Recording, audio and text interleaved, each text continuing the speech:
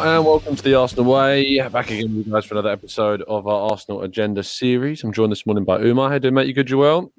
Yeah, I'm good. It's a bit weird that the Premier League season has concluded, but yeah, I'm not too bad. Hope you're doing well as well. Yeah, not too shabby, mate.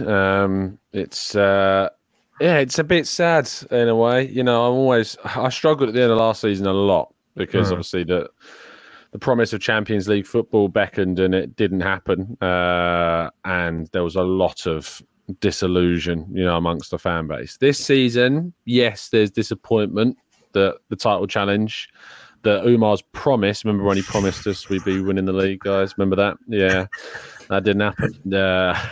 So take anything he says from now with a pinch of salt. Exactly. But it's obviously there's still disappointment that it didn't end in the way that we all wanted it to. But we do have Champions League football to look forward to for next season, and that's going to be exciting. I've got my Arsenal shirt at the weekend, Champions League patch on the side, Zinchenko on the back, and very much looking forward to it. How did you find your end of season emotions? Yeah, it's a bit weird, especially because, as you've just touched on, I thought we were going to do it. I thought we were going to go all the way.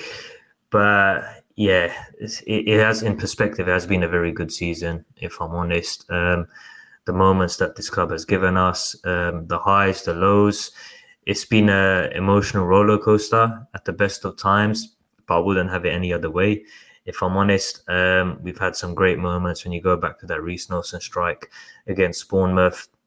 The jubilation that I experienced at the Emirates, it's going to be something's going to have to top that, because that emotion was just raw. It was just amazing to just be there, just to witness that moment. Great wins against our North London rivals, Tottenham, doing the double over them. Big wins against Manchester United, Chelsea, going away to Newcastle United away from home, which we suffered last season, getting a great win there. So there's been so many highs. We've improved, we've developed. We're not the finished article. I just want to say that it's a team which is inexperienced, which is evolving, which is improving. And there's going to be more blips that they're going to face. But that's just part and parcel of where we're at right now. But this is a team which is going to continue to improve. I find it funny. Yesterday, I was watching Sky Sports, and they were analysing the season overall. I think it was Roy Keane, Jamie Carragher, Micah Richards, and they were asked in terms of who's more than likely to challenge Manchester City next season for this Premier League title. And then obviously bias comes to fruition when Roy Keane starts talking about Manchester United. Carragher speaks about Liverpool, etc. But nobody again speaks about Arsenal. And take away the biasness and everything, but Arsenal are the best team right now, well positioned to challenge again and compete with Manchester City. Like, people just think because we've faltered at the latter stages of the season, this is just a crazy season, a one-off season, and we're not going to be up there challenging again. I disagree completely. I think Mikel Arteta, he done a great speech yesterday at full-time. Obviously, you were there. He realises where Manchester City are at, but he realises that Arsenal are well equipped to challenge Manchester City again next season, hopefully with the right additions in the summer. So, yeah, I'm happy that Micah Richards was on the Arsenal bandwagon. He says that Arsenal will challenge again next season. But yeah, Arsenal will be back. I think it's been a great season, a season where we've learned a lot about this club. But the most important thing for me is that we've got our Arsenal back. And now we go into the Emirates away from home and we enjoy watching this football club again. And it's been a long time since you've said that. Yeah, it is a long time. I can't wait to get back into Europe, in the elite level of Europe next season. Yeah. Can't wait to rub it into both Chelsea and Spurs fans that their midweeks are going to be far more boring next year, which is also always funny. And I look forward to the transfer window, which of course will continue to bring you coverage of throughout the summer. Xhaka said farewell yesterday. We assume farewell. I mean, Arteta played dumb in the press conference, more so than I've ever seen him try, when asked by a good friend of ours, Charlie from Haters, asked him the question about Xhaka leaving. He was like, don't know what you're talking about. You're just so like, hilarious. That proper poker face, isn't it? At this stage, we all know what's going on. But what do you make of the loss of Xhaka, and what do you think that's going to have in terms of an impact moving forwards? Yeah, I never wanted him to leave. Like, he's such a big player for this football club. I think the way he's developed in recent seasons, playing in a position where I never thought he could do, to be honest, but he's made that position his own this season. The goal contributions, the assists, you know what he brings off the pitch in terms of the character, the personality he has. I think there's a good article the other day where they spoke about Xhaka. He doesn't have that many close friends at the club, like best friends, but he's someone that the players respect, someone that the players look up to. He's someone that doesn't take like any lateness. Like if a youngster's late to training, he doesn't really appreciate it, and he'll bollock you for that. So these are all signs that we're going to miss. But it also shows that Mikel Arteta, Edu, they appreciate what Xhaka has done in the past few seasons, and I think it's a mutual agreement. I think they've come to an understanding that where Arsenal want to go to that next stage to try and lift this Premier League title, they can do better. And that's not criticism on Xhaka, but it's just where we're at in terms of where Arsenal need to go to the next stage. Granted, Xhaka as well, he'll probably want to get a longer contract. Bayer Leverkusen, obviously, apparently offering 4 years. It's closer to his wife's home or something in terms of that. So I think for the family situation, I think it's a positive. He'll play at a high level still in the Bundesliga for a very good team under Xabi Alonso. So that's going to be very important for Xhaka. But I think it's a mutual agreement. I think the fact that Arsenal are willing to allow him to leave is a positive in my eyes, because Xhaka is a very good player, but the fact that Arsenal are allowing him to depart, it means that Mikel Arteta and Edu want better. And I think that in the way that we want to succeed in the upcoming years, that's the best way we need to be. So, yeah, I'm going to miss him. Top player, fitting farewell to score not just one goal, but 2 goals. Could have had a hat-trick on another day. But I think this season he's been fantastic. And I think it's so good for him to sign out in a way where the fans are singing his name, singing Granit Xhaka, we want you to stay. Because a few years ago, I would never have imagined that. So it's crazy how fast football changes. But yeah, he will be missed because he's a top professional. And yeah, I'm just happy that he's got a fitting farewell in his final Arsenal game. Yeah, and it was a very nice farewell. Every time he walked around the stadium was kind of like slightly held back from the group, and was getting good clap and sing song from the fans as well. That was great. And I spoke to him after the game, and yeah, it was great. It was just great to see kind of that appreciation, the full turnaround of everything that's happened. And if he indeed is leaving, which, let's be honest, it very much looks like, but that's the case. We have an understanding at FL, Kai's article talking about Bayer Leverkusen effectively agreeing a £30 million deal with Arsenal. We're still waiting for confirmation on that. I expect that'll come this week. It felt like Arteta wanted to kind of keep everything focused on the game until afterwards. So even though Xhaka told me after the Nottingham Forest game that we'd hear something in the week, we didn't. I assume that's probably because the club's told him that they want to delay it somewhat, but we'll see. But we need to replace him.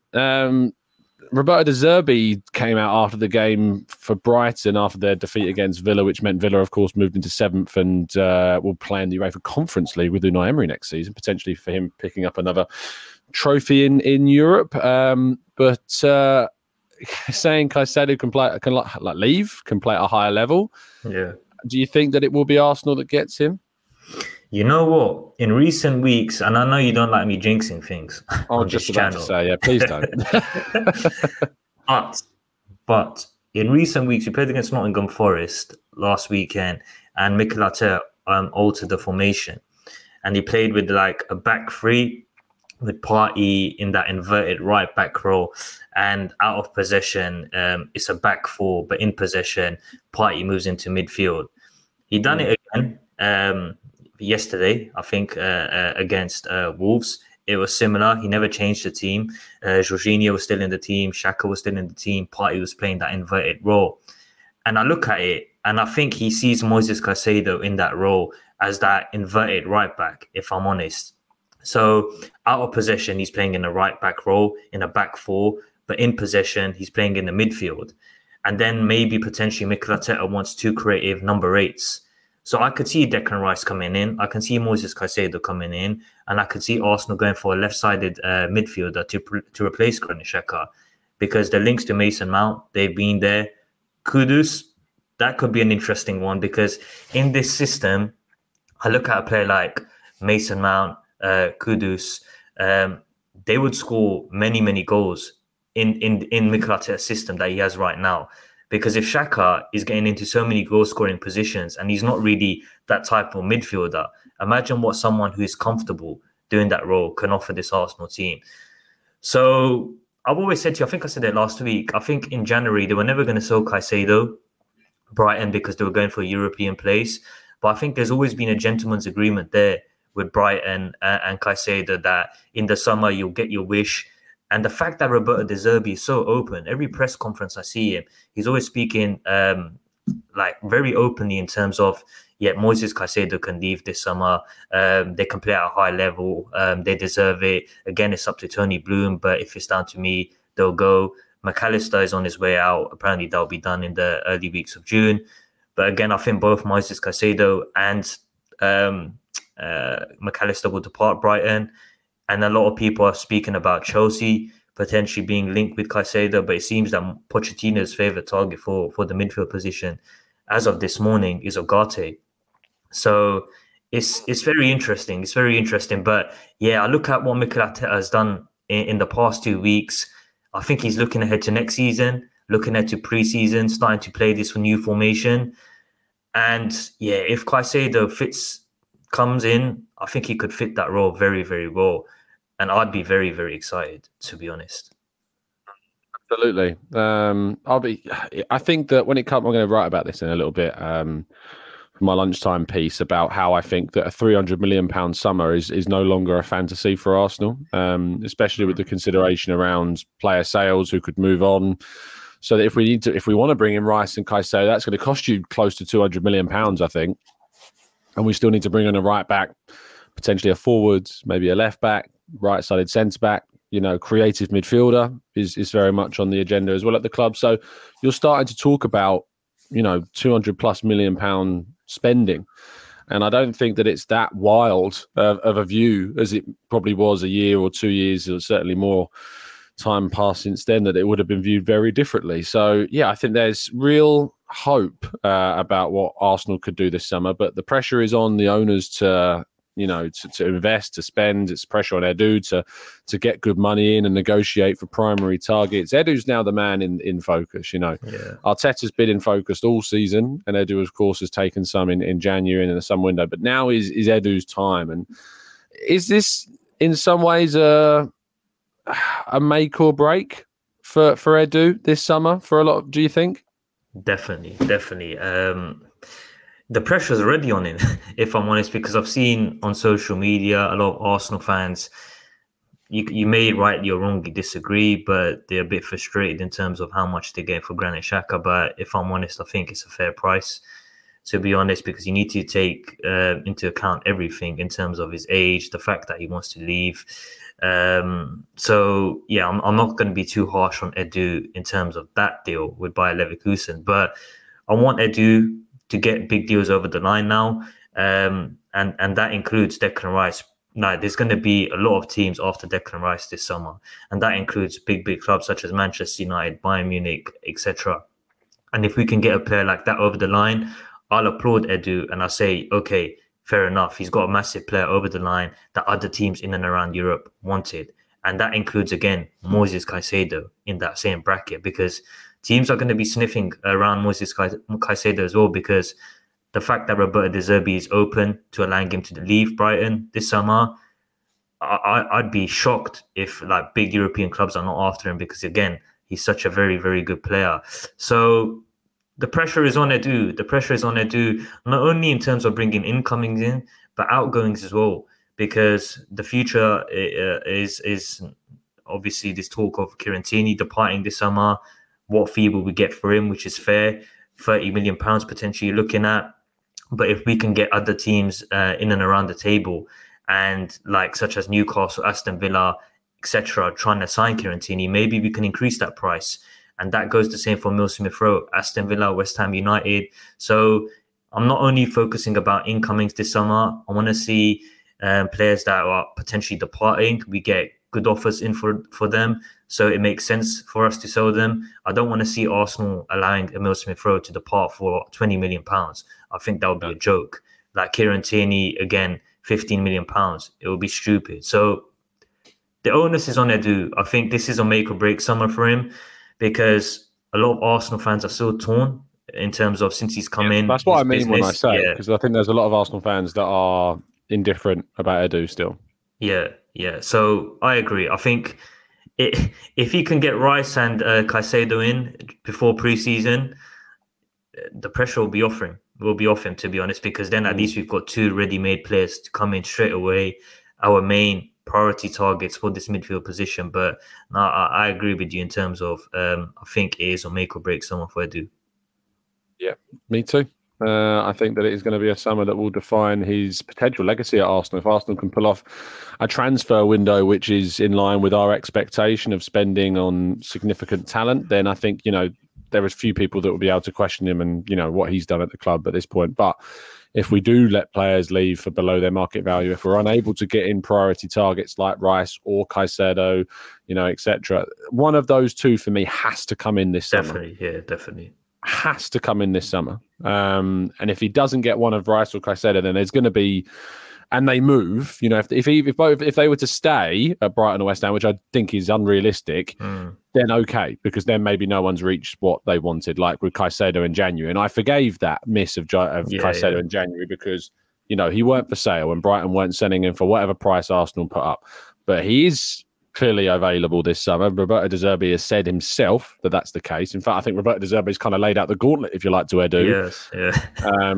If you don't get one of Rice or Caicedo this summer, then an Arsenal side that have competed for a title, that are the most attractive, alluring place they've ever been, to not be able to get those players in, that's a question mark, isn't it?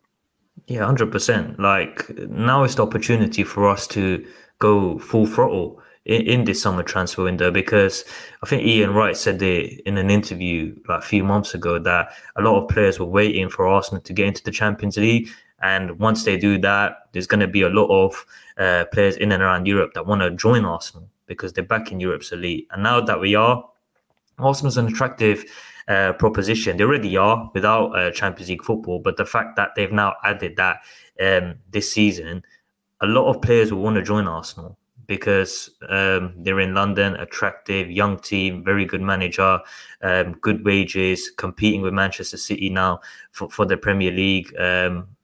So, yeah, the onus is on Edu, but hopefully he'll do it. Fingers crossed he get it done. We'll, of course, be continuing to bring you coverage all throughout the summer and be updating on transfer targets, speaking to experts, speaking to other journalists about potential moves and transfers. And of course, then the build-up begins to pre-season, which gets underway in July, a whole month away from now. It feels like such an incredible amount of time, but of course, we'll be bringing you all the updates, and the shows, of course, will be continuing as well. But Umar, thank you so much, as always, for joining me. Much appreciate it. Yeah, thank you, as always, TC. I had a quick question, though, before we wrapped up. Out of the relegation teams, which one player would you take? I was just curious. Maddison. Okay, yeah, I was going to say the same. So I think Mason Mount looks like he's more likely to go to Manchester United, and I think a great alternative. And I think we do need to look to bring in that goal scorer midfielder as well, with Xhaka leaving as well. 7 goals, 7 assists that we lose with him. So yeah, absolutely, James Maddison. I agree. Let us know in the comment section who you'd pick, and drop a like on the video while you do so. Thank you so much for listening. We'll see you again very soon. Have a fantastic day and week. And as always, keep following us down the Arsenal way.